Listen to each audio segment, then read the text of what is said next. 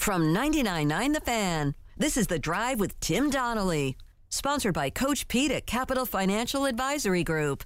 Visit us at capitalfinancialusa.com. Starting five here on The Drive with Tim Donnelly. There we go. Set the tone. I'm Tim Donnelly, Dennis Cox producing the show, and it's time for the starting five. This is going to happen every single day at 5 o'clock. We're going to roll you through five of the biggest stories in sports and break them down for you every which way. Starting with, some guys just have all the fun. It's number 5. Steph Curry, hopefully he... Actually, I should take this back. With all the gambling suspensions going on, I was going to say hopefully he bet on himself to win the charity event out there in Tahoe. Well, that might be illegal. I just don't even want to. I don't want to make any jokes. By the way, I just side note. If it was Steph Curry, they'd probably change the rules. They're like, we're not suspending Steph. He's not exactly like a backup defensive back for the Colts. Either way, Steph Curry, he won the whole darn thing, first of all. And he hit a hole-in-one.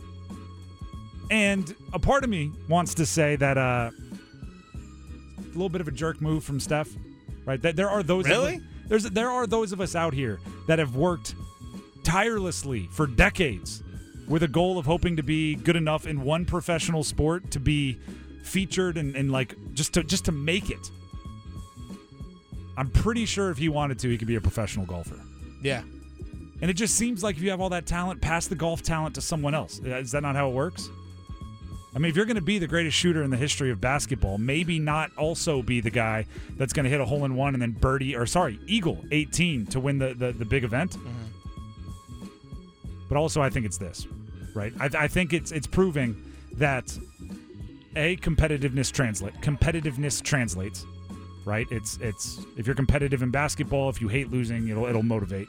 Handling pressure translates, right? If you can be trusted to have the game-winning jumper in an NBA Finals game, you can be trusted to make the match-winning putt because your nerves are just low regardless.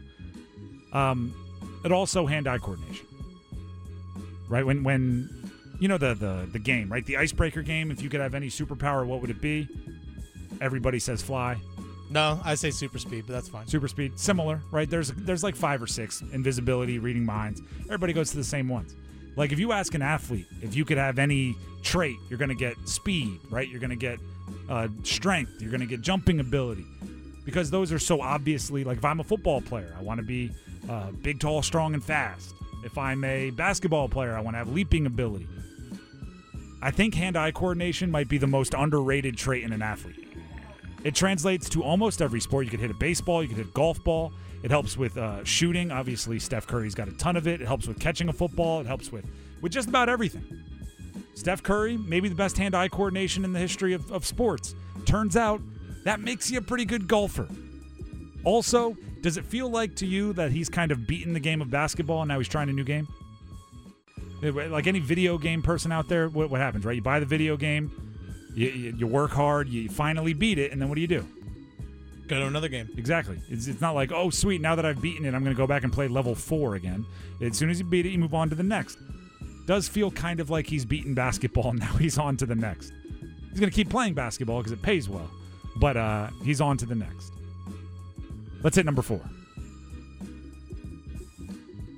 We are the 4 horsemen. Woo! NFL, a lot of news today. A lot of news today in the NFL. So I want to make sure this doesn't get swept under the rug. Miles Sanders was talking about Bryce Young and the situation Bryce Young has to develop within, and he hinted something about Andy Dalton. Let's see if you can hear it for yourself. I have a good feeling about these guys. These guys work, and that's the main thing I've noticed in OTAs. We got a very, very good young quarterback that's being mentored by a very, very, very good quarterback, future Hall of Famer Andy Dalton, that I have a lot of respect for. And you got guys like Adam Thielen that's mentoring the receivers. Let me ask you this. First of all, did you catch it? I did. Did you hear Miles Sanders refer to Andy Dalton as a future Hall of Famer? Mm-hmm. Dennis, do you agree with it? No. I mean, well, our question is what Hall of Fame? We had We're this talking like TCU, maybe his high school. actually Bengals Ring of Honor. That's a good question because there's probably a Hall of Fame that every NFL player is a part of. Oh, of course. Right, they're at least in like their Pop Warner like Ring of Honor jersey retired, high school Hall of Fame. So you could call every NFL player a Hall of Famer by those standards. I think anytime you say like future Hall of Famer or Andy Dalton Hall of Famer, you're talking about the Pro Football Hall of Fame. And here's the next question. Do you think this is one of those things that Miles Sanders said, and then as he was like walking away from the interview, he was going like, why did I say that? Like he was just rolling, saying like Andy Dalton's a great mentor and he's going to have Bryce Young playing well and future Hall of Famer. What? Why did I go that far? Or do you think he meant it? Because I'm going to introduce one of my theories here. By the way, I'm Tim Donnelly. This is the first edition of The Drive here on 99.9 The Fan. It is also the first edition of the Starting Five, which we're going to do every day right here at 5 o'clock. Part of my introduction, part of us getting to know each other, is I like to name my theories, right? You borderline put together like a dictionary.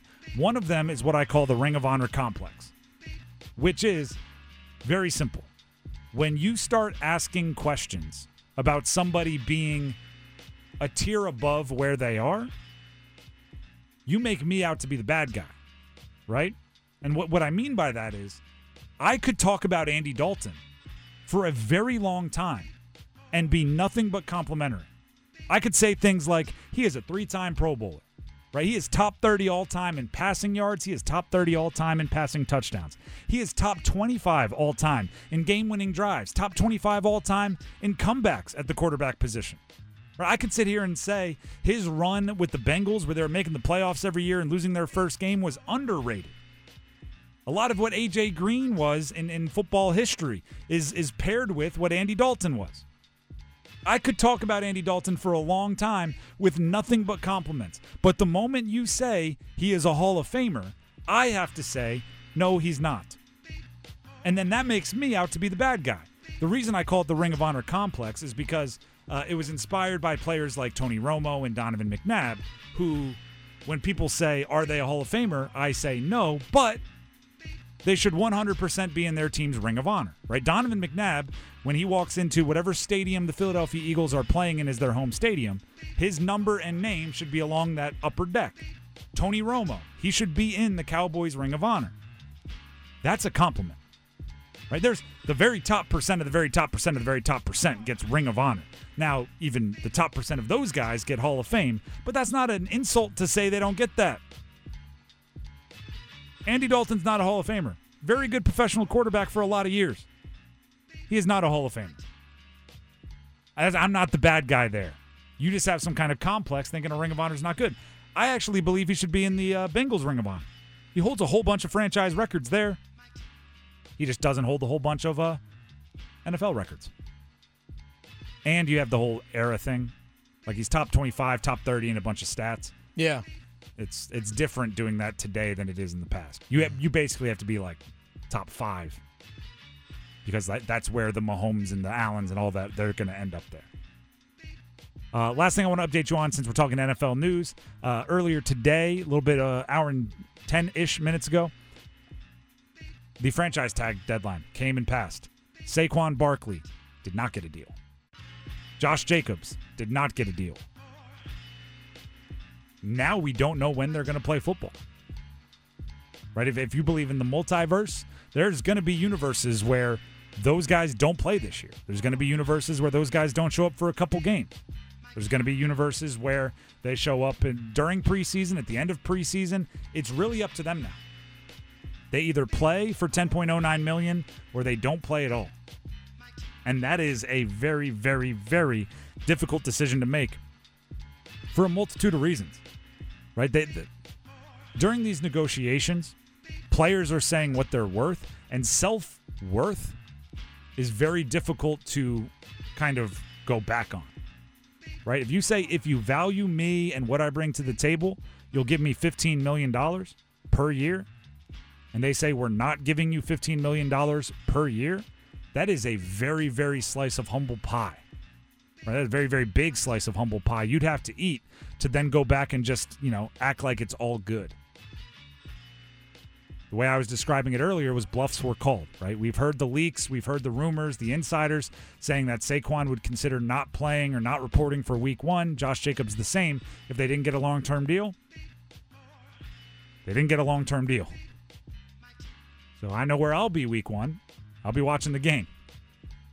I'm very, very interested to see which running backs I will be watching for the Giants and the Raiders. Let's jump to the next of our starting 5, number 3. 1, 2, 3.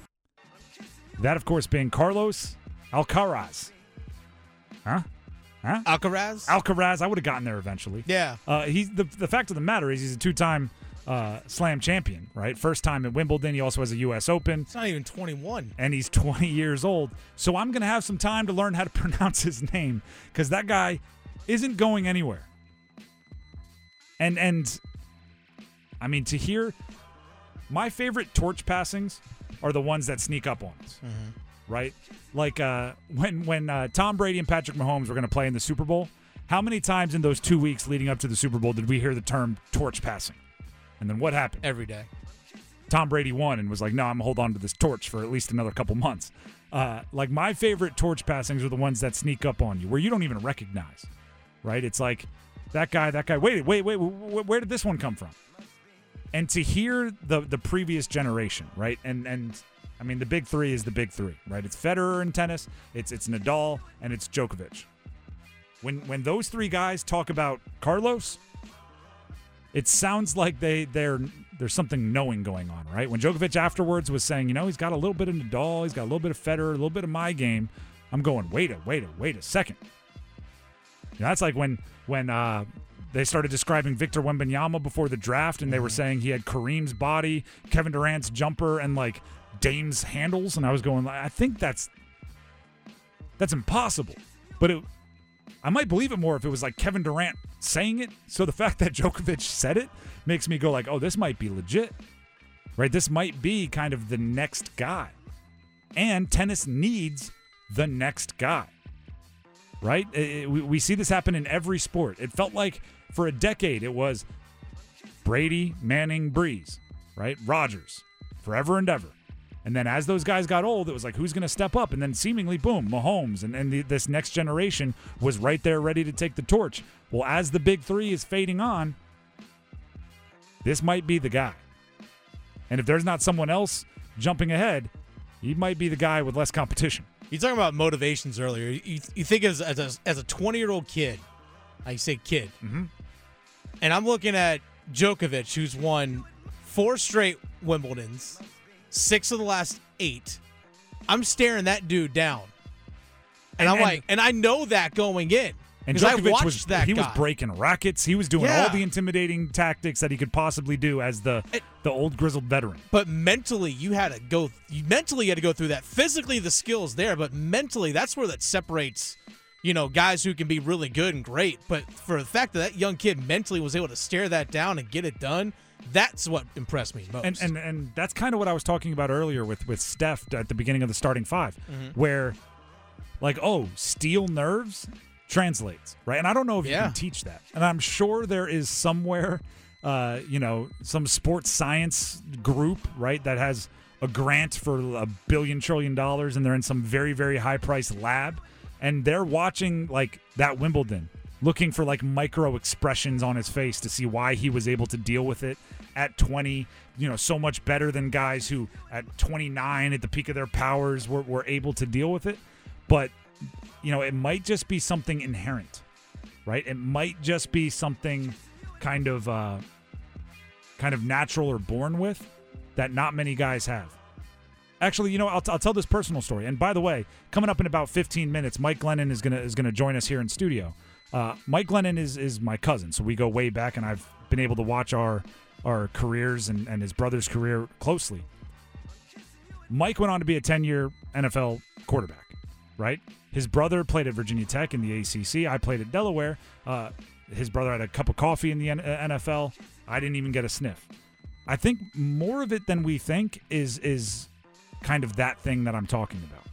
And what I mean by that is, I don't know if anyone remembers this, but I was at an NC State comeback when Mike was the quarterback against Maryland. At the time, it was the second biggest comeback in ACC history. And now the only reason I was there is because our season was over. So that tells you what kind of season I was having, right? Or it may have been Thanksgiving or something. I forget what it was. But I was there to visit Mike, which means I'm there for the weekend. I'm there to have a good time, right? I'm there as not the quarterback on campus. Nobody knows who I am here, so it's going to be a good time. And they were down by a rough estimate, $1 billion at halftime. And after the game, we're talking to Mike, and we were like, what were you thinking at halftime? Because they ended up coming back, and he threw for, I think it was 5 touchdowns, and they won the game. It was the second biggest comeback in ACC history. And he said, like, well, honestly, as I was jogging in the locker room, I was thinking, Tim's not going to have any fun tonight, right? Because, like, the football team can't have, like, public fun after getting run off the field by Maryland. And I remember thinking in that moment, like, oh, that might be the difference between you and me, right? You're down $1 billion at halftime of an ACC game, and you're so calm that you're thinking of your cousin in the stands. Meanwhile, if I was ever down by 2 touchdowns at halftime, as I'm jogging in the locker room, I'm running through every adjustment we can make, and I'm, basically a hamster in a hamster wheel, working hard, and just, it's not actually going to fix anything, right? You just have to execute better of what the game plan you're supposed to do. I bet you Carlos has some of that, right? Where he's watching Djokovic break a racket in the Wimbledon final on center court. Djokovic hasn't lost on center court in who knows how long, right? It's been years and years. And while the rest of us would be saying, oh my gosh, that might be the best tennis player to ever live breaking a racket. Oh my gosh, how scared should I be? And he's just kind of chuckling, going like, look at that. I got him mad. Right? Just a little bit more calm. Just a little bit more at ease. That may have been what was going on there. But either way, there's something special going on with that youngster on Wimbledon. Let's jump to number 2. Just the two of us. Greg Sankey and the SEC has their media day going on right now. And I hate to say it, but what Greg Sankey says matters to all of us. And it's I never want to give the SEC that kind of like, oh, they're just bigger and better and more powerful. But with the way, like with Texas and Oklahoma on the way, they're kind of just bigger and more powerful right now. I won't say better, but I'll say bigger and more powerful. So when Sankey talks, we all have to listen. This quote stood out to me from today. This is Greg Sankey talking about the SEC. We are a super conference. I'm focused on growth to 16. It's not been a topic for the Southeastern Conference. Do I think it's done? People say I get to decide that. We know who we are. We're comfortable who we are. That was in response to questions about realignment. That's a lot of words that don't say much to me, which tells me he intentionally didn't want us to know. All right, we talk about motivations. I'm focused on the growth to 16. For those of you that don't count your SEC teams often, they have 14 right now. Texas and Oklahoma makes it 16. That requires 0% of his focus, right? They're coming. It's happening. It's done. Just got to make sure the bed's made. That's really it. Exactly. Like schedule flights. Is that what do you think Greg Sankey is the one like making sure pregame meals are taken care of and making sure that they're prepared for the crowds that Arch Manning will one day bring? He might. I don't think he's involved in that. So when he's saying it's not something we've talked about, it's not been a topic, what he's saying is, oh, we've talked about it and I don't want to tell you yet. I can't help but think, I can't help but wonder that conferences, SEC realignment, but college football realignment is a race to 20 teams. 20 teams, which would be 2 10-team divisions, and the first to get there is going to control a lot of that power. The Big Ten and the SEC are aware of this. So just like when the transfer portal hits, you have to re-recruit your players every year, make sure they're happy, make sure they want to stay. Conferences, re-recruit your teams every year. Make sure they're happy, make sure they want to stay. And finally, number 1 on the starting 5. Go one! We talked with Mack Brown earlier today, head coach, North Carolina football, the Tar Heels. And he said some things that really stuck out to me, so I thought we'd revisit them. Starting with his reaction to playing South Carolina in primetime in Charlotte to start their season in Week 1. I would rather have a game that's an easy one to open with and have this one second. So you can we don't have preseason games in college football, so we're going to have to scrimmage more. We're going to have to be more physical in preseason because we don't have any time to learn how to play. We've got to have the foot on the gas and ready to go in that opener. Shane Beamer's done a tremendous job. South Carolina's hot. They ended up beating Tennessee and Clemson at the end of the year. They've got a lot of momentum. So as we tailed off at the end of the year, they just kept gaining momentum. So be two of the best quarterbacks in the country. It'll be a primetime game. I'm really excited about it, and our players are. So when they're out there in this 98-degree heat and they're running, I can just simply say South Carolina's running too, guys. First of all, I love the motivational tactics from coaches, right? Like they're running harder because he's out there saying South Carolina. It's hot out there. They're booking it. As we said right after that conversation, that game is appointment television in week 1, and I can see why a coach might not want that right out the gate, right? The way I described it in the interview was jumping on a treadmill that's already set to 30 miles per hour, right? You probably want to jump on at 10 and then beep, beep, beep, beep, a little bit faster, beep, beep, beep, beep, a little bit faster, like everybody does. But for the first time, you get to see your team, and you get to see if all those adjustments you made in the offseason stuck, and you get to see if that slide at the end of the season, if the corrections were made. And, oh, by the way, you're going to have Spencer Rattler doing everything he possibly can to make sure that those corrections didn't stick. From our perspective, it's going to be really fun to watch. From their perspective, I'm sure they would like a little bit of a tune-up game. Speaking of quarterbacks, Spencer Rattler, on the other side of that shootout, it's going to be Drake Maye. I asked Coach Brown where he wants Drake to improve. He just competes at everything, so he's really hard on himself, Tim. And after the season, he felt like that he wanted help with his throwing motion. He wanted help with his feet. He wanted help with his presence in the pocket. So we were so fortunate to hire Chip Lindsey, who has 2 current NFL quarterbacks that he coached, and Clyde Christensen came back to help us, who coached Peyton Manning and Jameis Winston and Andrew Luck and Tom Brady. So he's got some really good teachers around him right now. So we feel like that we're even as good as he played last year, we're going to see even a better version of Drake this fall. The thing I take away from that, and actually more of the interview, is how Drake Maye was involved in the future of this offense. We talked about the transition to a Chip Lindsey from a Phil Longo offense as they switched offensive coordinators. Coach Brown talked about talking with Drake Maye as that transition happened. They brought that guy into all of the decision-making rooms, and A, I think it's a good move, but B, that stacks the chips in this year, right? I don't expect Drake Maye to be on campus very long, and you let him impact the future of the offense for 1 more year. So you better go grab whatever lofty goals you can grab, and you know that's really the definition of what we were talking about. Those championship windows. It might be a 1-year window for UNC with Drake Maye leading the charge. This is the story of the one. As a maintenance engineer, he hears things differently. To the untrained ear, everything on his shop floor might sound fine, but he can hear gears grinding or a belt slipping. So he steps in to fix the problem at hand before it gets out of hand. And he knows Grainger's got the right product he needs to get the job done, which is music to his ears. Call, click Grainger.com, or just stop by. Grainger, for the ones who get it done. Now we have Mike Glennon on the show who helped us pick. You set Thomas up, and you set Thomas and Smithfield really up for a tough one there.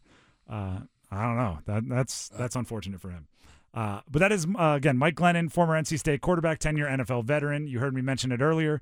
He is also my cousin, so we're kind of keeping a tradition alive. When I have a new show, we get one of the Glennon brothers on the first show every single time. And this one checks that off the list. Mike, we'll start with the obvious.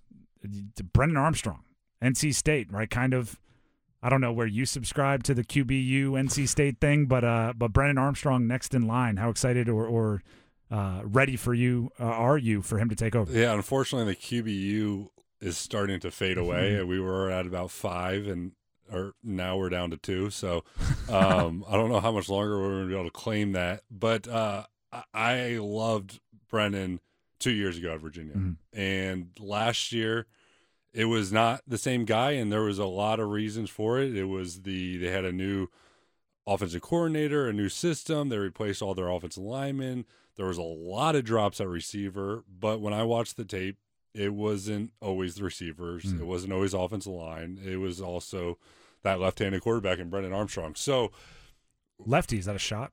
Ball spins the wrong way. No lefty. He can. I love lefties throwing it. It's just like watching Phil swing, or a lefty jumper always. Yeah, looks it just looks better because it's what you see in the mirror when you look at yourself. So I like the way he throws it. He's got a lot of skill set that is great. I mean, it's so easy to compare the 2 years and what went wrong. And okay, if he goes back to 2 years ago, they're going to be great with Robert and I. But I don't think it's just that easy. It's going to take him, being better than he was last year, point blank. And he's a mature kid. I've been around him. When you're around him, he felt to me like a guy that was, I don't know, in his second year in the NFL. He's very mature. You could tell he is not worried about all the little things that come with college football. He's worried about playing football and being the best player he can be. And I'm excited to see what he can do this year. The Robert and I element of this is interesting. You bring it up because they're being reunited, right? You, luckily enough, had Dana Bible for your college run, but in the pros, you dealt with a different coordinator seemingly every 8 weeks. Is going back to the same language that easy? I never had to deal with that either. I had the same coordinator through my whole college career. Is it like riding a bike, or is he now translating, from their old offense to the new offense back to the old offense? No, for him, it's riding a bike. If you were to tell me one offense I know better than any of them, it's my NC State offense, because I was in it for 5 years. And even though that was 10, I learned it 15 years ago, and the last time I played it was over 10 years ago, I still know that because I got thousands and thousands of reps at it. And I actually sat in the meetings this spring with Brennan sometimes, and it was almost like he was teaching the offense to the quarterback coach, because not to the quarterback coach's fault, he was brand new to the offense. So he was asking Brennan, how do you guys like to do this? Yeah. He was – and Brennan knew it. He definitely knows this Robert and I offense. He's not having to translate it back and forth. Oh, this is what we called it last year. It's like riding a bike for him, and that's a huge deal, that your new quarterback isn't stepping into a brand new offense. He's actually the expert on it and helping all the guys around him. Did you know that your unused medications could end up in the wrong hands? It's important to keep your medications secure in a locked location, such as a locking box or locking cabinet. When it's time to dispose of them, safely and properly dispose of old, expired, or unused meds by using an at-home disposal product or a medication disposal box in your community. Don't miss out on medication take-back events happening near you. Don't let anyone take what's yours. Lock your meds. Be aware. Don't share. Learn more at lockyourmeds.org/NC. This is the story of the one. As a maintenance engineer, he hears things differently. To the untrained ear, everything on his shop floor might sound fine, but he can hear gears grinding or a belt slipping. So he steps in to fix the problem at hand before it gets out of hand. And he knows Grainger's got the right product he needs to get the job done, which is music to his ears. Call, click Grainger.com, or just stop by. Grainger, for the ones who get it done. We were talking about Brennan Armstrong and his connection with the new offensive coordinator, but his old offensive coordinator at NC State. The other thing that I think is very important for Brennan Armstrong that he had at UVA is a bunch of really talented pass catchers. And the reason why that was so important is because, what he was so good at during that 2021 season when he really popped was distributing the ball, right? And it didn't matter if you were the first option or the fourth option, he'd get you the ball and you could run with it, and UVA had the guys to take advantage of it. Thayer Thomas is gone, right? Devin Carter is gone from NC State's roster. They're bringing in some new players. They have some players stepping up, but is there any concern about the pass catching options for the Wolfpack? Yeah, they're replacing a lot of guys. The last 2 years, it's really been about Emeka Emezi, Thayer Thomas, and Devin Carter. And now all three are gone. And who's gonna fill those shoes? Because it is clearly the weak link. I was listening to the show earlier. We got an eighth year college football player. Bradley Rosner from Rice. 8 years. That's almost as long as my NFL career. and he was in the high school class of 2016, what? and he's about to go play in 2023. Yeah. Like a bowl game could be in 2024. Compare like current NFL, like when a guy like Hendon Hooker, I believe, he gets drafted and it's like, well, that guy's actually older than, I think he's a year younger than Jared Goff or something like that. This guy's got to be older than guys that are almost probably on their second contract in the NFL. Yeah, I think he might be in that same recruiting class as like Tyreek, like Lamar Jackson or something. Yeah. Anyway, that's Bradley Rosner, a Rice grad transfer, 6'5", 205-pounder, former high jumper. So I mean that's going to be an option, and he had 800 yards and 10 touchdowns. But in order for Robert and I's offense to be run as well as Brennan Armstrong has run it in the past, you need like 5 guys, 4 probably minimum, from various positions that can pop up with 600 or 700 yards in a season. Yeah, and I know talking with the coaches, being around spring practice, they're very excited about the 2 early enrollees, Juice Vereen and KC Concepcion. But if you're banking on 2 guys that have never played a game, that's not what you want to go into the season. So what do? You go out and find an 8th-year transfer. And enough experience for everybody to go around. But there's other guys in that receiver room that should be able to step up, and that's Keon Lassane, Porter Rooks, Terrell Timmons. There are guys that have gone out there and done it and shown what they're capable. They've flashed, but who's going to step up and become that number 1 receiver? Who's going to be that number 2 receiver? All those guys have kind of been more role players in the past that, they might have had a big moment here or there. Timmons had the big touchdown against Carolina. Keon Lassane, I remember catching a fade for a touchdown at some point in the season. But anyway, they haven't shown to be the guy that, okay, it's 3rd and 8, the game's on the line, we are throwing to this guy. And that's what they're going to need to find out is who's going to be that guy to step up. Is it Trent Penix, more the tight end? Is it these true freshmen, KC Concepcion, Juice Vereen, or is it our 8th-year transfer guy? Mike Glennon, former NC State quarterback, connecting with us here in studio live for The Drive. The other part of this whole team is the dynamic that comes with how good the defense is, right? Peyton Wilson's coming back. Reportedly, the NFL was very, very interested. So he's back for leading a defense that was top in the ACC in a whole bunch of different categories, including the important one, which was scoring. When you're putting together an offense with so many new pieces, new quarterback, new coordinator, quite a few new receivers, is there any worry that there's going to be some kind of divide where it's like the defense is playing so great, and if the offense takes a little while to get going, right? That was kind of the downfall of fall last year. It just seems like it could be a really interesting locker room. It can, but I don't think that'll be the case because they have an experienced quarterback in Brennan Armstrong for the reasons that we talked about before. It's a new offensive coordinator, but the fact that the quarterback's been in the system, I don't see that being an issue. But I know that they're going to reload on defense. Tony Gibson's done a great job. Like you said, top 10 in a lot of categories. Getting Peyton Wilson back was huge. He just needs to stay healthy, stay on the field. They are replacing some guys like Drake Thomas, like Tanner Engel, but they have guys that Tanner Engel was banged up a lot. Peyton Wilson's been banged up a lot. They have guys that have played. They just aren't technically returning starters, but there are guys that have played a lot of football. And then on the outside, you got 2 of the best corners in the ACC with Shaheem Battle and I'm blanking on his name, but they got 2 guys that are going to make it hard on defenses to throw the ball. So up front, they also have returning defensive linemen that have put a lot of pressure on the quarterbacks. So with that, all that being said, yes, I think the defense is probably the strength of this team, but with Brennan Armstrong returning, with Robert and I don't see it being, an unbalanced load. Aiden White expected to be the other corner there.